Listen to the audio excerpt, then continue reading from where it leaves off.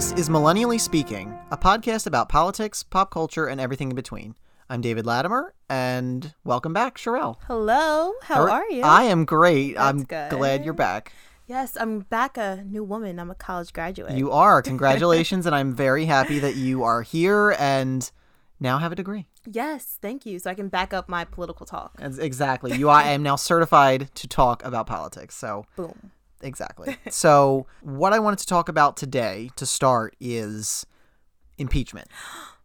Impeachment. It's going to happen? Well, Like now? Don't sound too excited. It's starting to heat up a little bit more, talks of impeachment. So the biggest development in that is that ex-White House counsel Don McGahn did not testify in front of I believe it was the House committee. He was supposed to testify. He was supposed to testify today. We're taping this on Wednesday, or no, Tuesday. It was almost Wednesday. It's late. But he was supposed to testify in front of them at the Judiciary Committee, and he just didn't show up. And the reason he didn't show up is apparently because Trump told him not to. He had a hall pass. So the whole thought now is that this is another example of him potentially obstructing justice. Yeah, he's actually... Well... I wouldn't say obstructing justice. He is exercising his power. It's just crazy because all of these rights are given to a president but never had to have been used before. Mm-hmm. And now it's like, let me go into this old treasure chest and find out what I can use and actually use it. And it's kind of scary. Well, for me personally, I'm still in the camp of similar to Barr in if there's no underlying crime, anything he does, to quote unquote cover up the crime doesn't matter so much. And yeah, while this kind of thing could to some people look fishy or suspicious, if he didn't interfere with the election at the behest of the Russians or with help from the Russians, why does anything he does after that matter? Because we are so frustrated because we really swore that this Mueller report was going to just release everything and we're going to have the facts and the evidence behind it to say that Trump coordinated, not collusion or anything, but coordinated with Russia. So when this Mueller report came out and it had the result that it did, we're like, okay, if he blinks the wrong way, we need to get him impeached. Like, we need to get this man out of office. Right, but doesn't that just prove the whole notion that this was a quote-unquote witch hunt that the president has been, and his supporters have been calling? Unfortunately, I mean, it does. I mean, let's just call it like it is. Trump, he skated around it. He skated around getting caught. And he did his crime very, very particular and precise, and that's how he got away with this. But it's like morally we know what he did, but I guess empirically, like, we can't prove anything because he did it right. Well, because he had other people do his bidding. Like, he had Michael Cohen do some things, and Michael Cohen is now friggin' he's in jail. Yeah, he's exactly. in jail, and he was really trying not to be. But he was. I almost felt bad for that man. Actually, no, I looked a little desperate, but that's just me. Oh God. But my thing is, and I actually, tonight, Beto O'Rourke is doing a town hall on CNN, Yay. And he specifically was asked a question about impeachment. Do you think we need to start impeachment hearings or and how to start that process? Respond to that? Well, he said that yes. He said that we should start impeachment, but as he likes to do, he also sort of walked the line of, well, if he did the thing, then we should impeach, and if they decide that, okay, Beto, okay. Yeah. You can be whoever you want to whoever. But Mama Pelosi is not for it, though. No, not yet. And that's the most interesting thing, is that I think this could be a turning point for her. Mm-hmm. And I think she's starting to think about it a little more. I don't think she ever wanted him impeached, though. No, like, because she understands it, and she's been around a long time, so she understands that impeachment is so polarizing. Exactly, and that's another thing that I referred back to previous episodes when I mentioned old school Democrats, and that's what we need right now is people that really understand the political system. And I have to say that I agree with Pelosi on the whole impeachment process. I'm not impeaching Trump. Like, I like the fact that she's like, let me work with the president because he's the president. You know what I mean? And either way, it's just not going to be different. And if we get somebody else in office, if we get Pence or whoever else is next in line, It's going to be terrible. So let's work with what we have. I mean, she worked with him with the wall and everything, and he still didn't want to work with her. So let's hope that. Well, because I don't think that those negotiations were in good faith. I don't think that neither Pelosi and Schumer were not going to allow the wall to happen. Mama Petty. And Trump was not going to let up on getting a wall. So Yeah. those negotiations were dumb anyway. House Majority Leader Steny Hoyer, he is also sort of following in Pelosi's footsteps. He's sort of being cautious about it, and he has a quote here: "I don't think we're there at this point in time regarding impeachment." Right. Which it's echoing the exact same thing that everybody's been saying. Exactly. Which to me, I just don't understand. They've been talking about impeachment and Russia and all this stuff. And if at this point we're still not at a point where top Democrat leaders think it's ready for impeachment, then why is it even on the table? Why is it even being talked about? I mean, Amash, I think he really brought it back out again because everyone's like, whoa, this is a Republican Senate. Don't roll your eyes. It's a Republican senator who is very, very avid about. Well, but Justin Amash called for impeachment, I believe, back in like 2017. He was never a Trump supporter, actually. Exactly. I'm about to rip the Republican card from him. He's about to get honestly, I kind of penalty. agree. I don't really see like a Republican in him, in his like views and everything. Well, obviously, like that, because he's not in lockstep with the rest of them. Yeah, and well, it's not even just the Trump thing. Like, after hearing about him being so persistent on wanting Trump to be impeached, I was like, oh, like, let me see what the senator's about. And I don't really think that he's a Republican, so he might as well come over to the dark side. Oh man, well, at least you're calling it the dark side. All right, now. My thing is, so going back to Trump's actions, he specifically told Don McGahn not to testify, and he also is not responding to any subpoenas or anything. Can you see from his perspective, just potentially, Whose perspective, though? from Trump's, Okay. if that he did not collude with the Russians, if he did not commit this thing that everyone says he did for the last several years, if he didn't, why, like, can you understand why he would say, I'm done with this and I'm not even going to respond to subpoenas anymore because I'm sick of it? Okay. From my political science point of view, yes, I can see why he's like, why are you bothering me with this? We have so many issues internationally that we need to deal with. Why are you trying to cause uproar internally? So I get that, politically speaking. But then the constituent me is just like, bruh, you need to tell your people what's up. You know what I mean? But like I said, politically speaking, there's too much going on right now for us to have an internal uproar within our own country. We've already been having an internal uproar the last 2 years with the Russia investigation. But look what it's done with us internationally. I mean, do you think Democrats are going to make this a sticking point for 2020, the impeachment idea? Like, I know obviously 2020 Trump's up for re-election, but right. Do you think that if Trump does not win, or if Trump does win, that the impeachment thing that Democrats are going to, or Democrat voters are going to turn on leaders like Pelosi for not impeaching? I actually think that if Trump was to win the 2020 election, Pelosi would actually want an impeachment.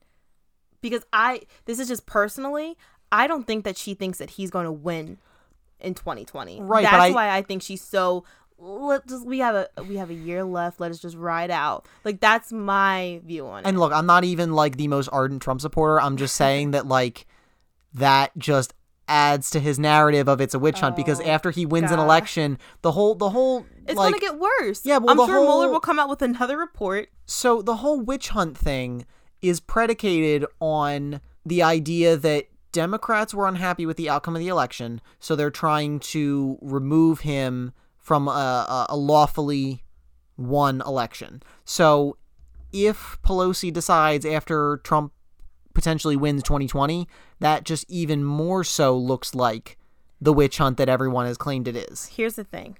It just looks worse. No one said anything about voter fraud until Trump Trump became a candidate. Well, I think there was always like small little whisperings, but it was never a big. It was never like a huge part of a campaign. I don't think it was like a platform issue. Exactly. And then Trump made it seem like Russia was he made it seem like we have the most unorganized voter system. He made it seem as if we all write a name on a piece of paper and throw it in there. And then some sneaky counter is coming in, taking those names out and putting his name in. Right. And those sneaky people were Russians. That's another issue entirely of how much voter fraud is there actually. And voter fraud is nearly impossible. At least in the form that Republicans keep talking about. I'm not sure how the South works because the South is a few centuries behind. But just kidding, no shade. But where are you going tomorrow? You need to mind your business. She's going to Georgia. I am going to Georgia. I'm going to The Devil Went Down to Georgia. Yeehaw. But anyhow, it's also like Trump country out there. But I don't know. I mean, I really feel, because right now I know this sounds awful. I'm not someone that is for impeachment of elected officials. And I know that sounds terrible. I said before with the Virginia governor who decided to go blackface, I also said that he shouldn't go through, well, they don't go through an impeachment, but like a step down or anything. I just don't think that, I feel as if when you elect somebody to be your elected official, you're going with them with the good and the bad. It's like when you marry someone, for the better or worse. So that's as long as they don't commit crimes. Yeah. But I mean, it's kind of like, which Trump did not. I'm drinking.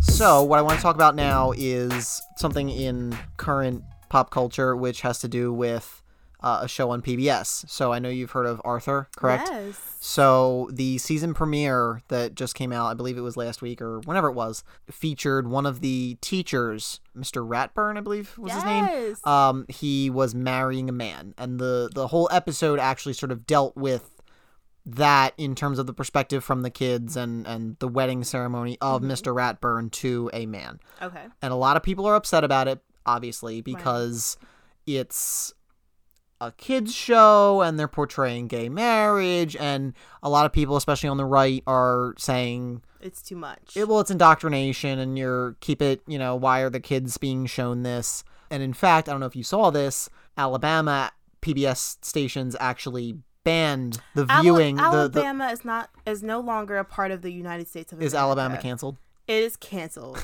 Alabama is on its own island. Who is she? Oh my gosh. This is actually, I mean... But how do you feel about shows like Arthur starting to sort of deal with social issues like that? In the direction that our country is going in, I don't know which person of me is speaking towards this, but in the direction our country is going in, I feel like we kind of need to expose. We have Pete Buttigieg, who is a Democratic candidate running for president, who is openly gay. So in a sense, it's kind of like, okay, like we need to let our youth know that is socially acceptable. The Supreme Court said it. They recognize gay marriage. It's okay if a man and a man are married, and a woman is married. And I feel like there shouldn't be an age limit on it, because a man and a man can adopt a kid and have that kid call them dad and dad. So why not? And I'm sure that kids of gay parents were really excited for that episode. And at the same time, though, it also makes me think about the case where it was, I think it's like Boy Scouts versus Dale. And it was the case of the Boy Scouts actually sued a troop leader because he was openly gay. And actually the Boy Scouts won. And this was a case that happened 2000 something. It was a while ago, because it was like 2006. Well, yeah, because since then, in the last about 5 years, they've pretty much about-faced on almost all of those bans, like the gay youth, the gay leaders, and trans youth, and then obviously they let girls in. Right. So I mean, and that's the thing. This kind of thing is changing very quickly in terms of not only like policy but public perception. Okay. So I think there's a lot less, at least excluding Alabama, there's a lot less outrage about this kind of thing happening. And not just like social issues like that. In recent years, Sesame Street, and basically throughout its entire 50-year history, Sesame Street has done a lot of sort of, I don't want to say edgy, but like social issues. Like letting you know that everyone is okay. Right, well, everyone's different. Exactly, and that's the idea, because kids are exposed to a lot of things. Like, I know recently they've had several characters on Sesame Street. One has autism. One has a parent who's in prison. One has somebody that's homeless, and there's another that has foster parents. Okay, well, that's so like understanding all of those aspects. Right, and Barbie has done the same thing. When Barbie, there's short Barbie, there's Barbie in a wheelchair, there's, thicker Barbie. So Right. I think that PBS actually it's very progressive for its, I don't want to say for its time. 2019 is a very progressive time. Well, is it progressive, or is it just showing another side of people? It's just people that aren't necessarily like everyone. Well, both, because I think it's taking the progressive step of showing people there are a lot of people that are still anti, gay, clearly anti-abortion, anti like a lot of things. So I think that we're trying to shut up. I think that PBS is doing a great job at trying to normalize it. So when a child sees it, a child doesn't have to look and say, "Mommy, why is that man with another man?" A child can be like, "Oh, I saw that on Arthur. They're married. They have a son. They're this, they're that. And he's a teacher. He's successful." So good for PBS for doing that. And good for Arthur, because I've always loved that show. I just giggle because I wonder now, you mentioned it, should Sesame Street now have a character that has an abortion? Oh my God. I feel like that would be a very, very depressing episode. They do a lot of social things, and there was actually one episode from, I think this was back as far as maybe the 80s, I could be wrong. One episode that Sesame Street actually made that they never released, and that was about divorce. Because kids weren't like quite understanding the concept from the episode. But I mean, they've been doing this for several years, and, Right. and like it's part of their DNA is to do social issues and to do it right, because they said they wouldn't release that episode because they didn't get it right and kids were confused in the end. So we will only do the things that kids get and make sense. I feel like that would be a great episode. I wonder. Yeah. I wonder what it was like. PBS is before its time. Sesame Street for sure. Well, now it's HBO, so they get to do whatever they want. Yeah. Gosh, we just don't need any sex scenes, guys. Keep it Lord. G. Let's keep it very G.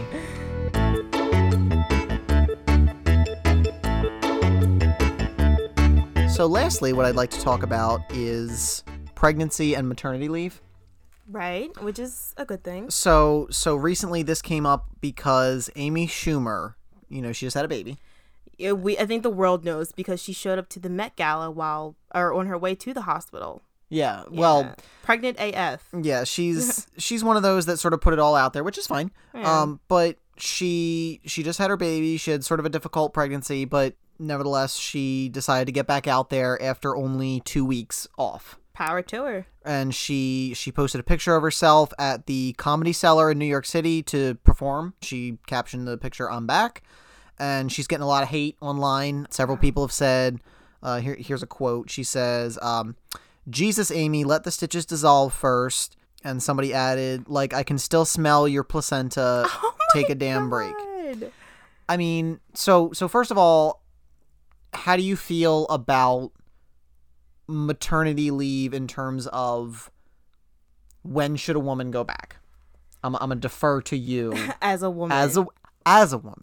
Well, as a woman who's never had a child or has been pregnant in her life, I feel like that, as we've seen in recent, female news, no one can tell a woman what to do with her body. No one can say, well, Alabama can try. They can try, but doesn't mean they'll succeed. And I think it's tough because I've never been pregnant. I never had a baby. So I can't necessarily say like, oh yeah, like I was ready to go in a week or so. But if she was ready and she's been okayed by her doctors or, felt it, then go for it. Why not? I mean, obviously, I know some people, you can't take the internet seriously, but some people that would comment on that picture are, I know, doing it in sincerity, wanting her to make sure she's like taking time off, to make sure she's like doing the right thing for her baby. But I know there's plenty more that are just being trolls. Listen, the internet will tell you that 2 + 2 is 5. So and we'll fight you over it. Exactly. I'm just like, I know that those people that trolls, you just have to discount them, but it's still, there's the fact that they are saying something, that people are criticizing her for not taking, somebody mentioned they should take a minimum of 6 weeks. Right. But she only went back after 2. I mean, I kind of see, I don't know if I'm taking this from the wrong perspective, but from my perspective, it's kind of like, okay, you just had this baby. Maternity leave isn't only just for, like you have to remember, after having a baby, there's postpartum, then there's it's also the time that you get to learn your baby, and you get to, like, you've had this thing inside of you for 9 months. Like, you only spent 2 weeks with it when you had the opportunity to take 6 weeks or more. So I feel like, if anything, other women on the internet are more upset with it, because it's like, okay, us that work those everyday jobs that only can have those 6 weeks off or 3 months off, and you're taking 2 weeks and going back when you don't have to. I mean, well, and not just that, but she went back to do a night of stand-up. That's not a 9 to 5 job. Funny. Oh my, that is another debate. But she went back to doing stand-up, which is one night, a couple hours at most, and then you're back home. You left the newborn, which doesn't really do a whole lot, it just sleeps a lot and cries a lot, with the dad. So, I mean, why does that matter? It's not like she went back to her regular 9 to 5 job where she's gone all day and doesn't see the baby. Right. She went out for one night. And I'm sure after being pregnant for a long time, getting back to like what you do feels good. Especially because you have that freedom to be able to do it for one night and then maybe step back and go back home and take care of the kid. I mean, yeah, I do agree. And like you said, she doesn't have that 9 to 5. She has that like a few hours. But I don't know. I also feel like this was maybe her attempt at normalizing pregnancy.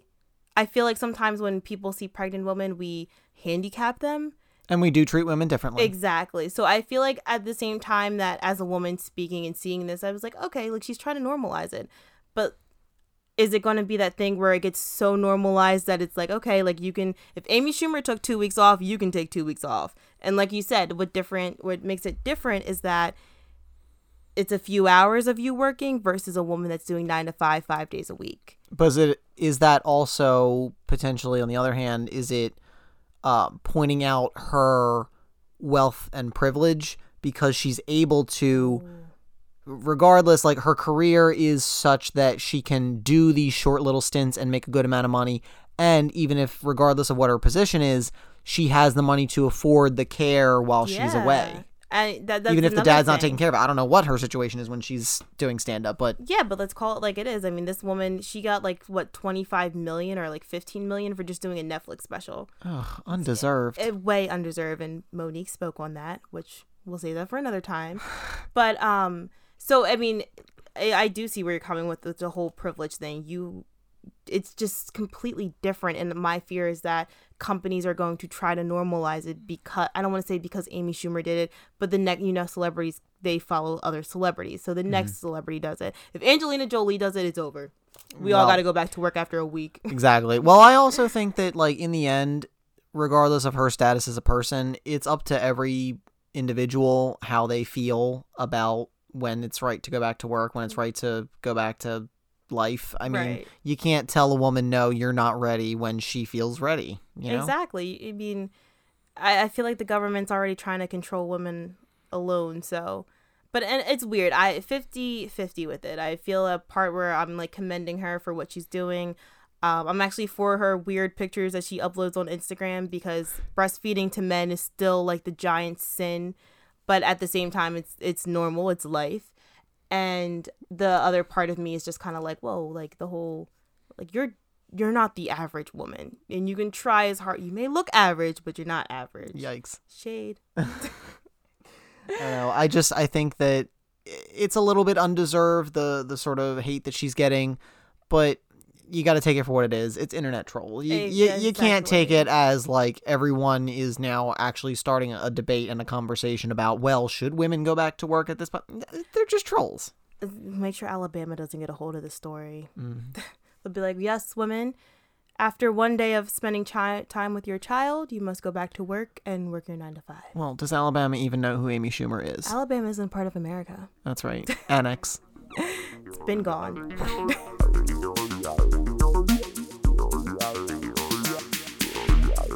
All right, it's that time. So what would you like to get off your chest?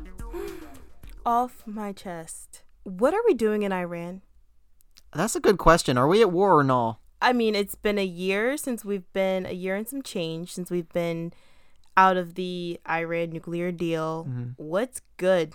Are we just walking around Iran? Well, there's so much going on right now in news. I don't really know. And they're no not even, one's- because we're all obsessed with Don McGahn. Ex- We're not talking about Iran, exactly. and that's a problem. But we have Iran, then we have this war with China. Like, am I going to have to pay $20 for a box of cereal? I need answers to my questions. I'm a little frustrated. I mean, you could take it up with Trump, but I don't think he'll... Nancy Pelosi's my president until further notice. I don't think she knows what's up either. What's good, Pelosi? Whoa, the shade. I don't think she knows what's up. What about you? What's on your chest? I have one glorious thing. I'm shook. So, if you know me, I am not a fan of two shows in particular that just so happen to have ended within a few days of each other this past week. Both Game of Thrones and The Big Bang Theory both completed their long runs this past week. I think The Big Bang Theory is annoying. It's kind of like just caricature weird character types that like don't have a whole lot of substance to them, and the jokes are kind of just like, oh, I said something smart, so it's funny.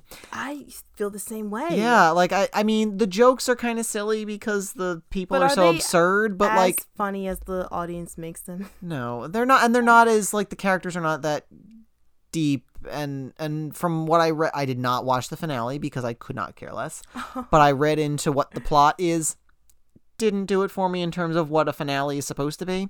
And everyone's favorite or least favorite dragon show, Game of Thrones, ended on Sunday, and all I can say about that is I'm glad it's over so it can stop winning all of the awards and taking up all of my time at the Emmys, because I'm so sick of it winning year after year after year. That, and I'll also give a shout out to Veep is ending and Modern Family is ending, because both of those have also been like hogging the awards at the Emmys, and I'm sick of it. I agree. I actually thought Modern Family ended like 5 years ago. No, That's it's ending next year.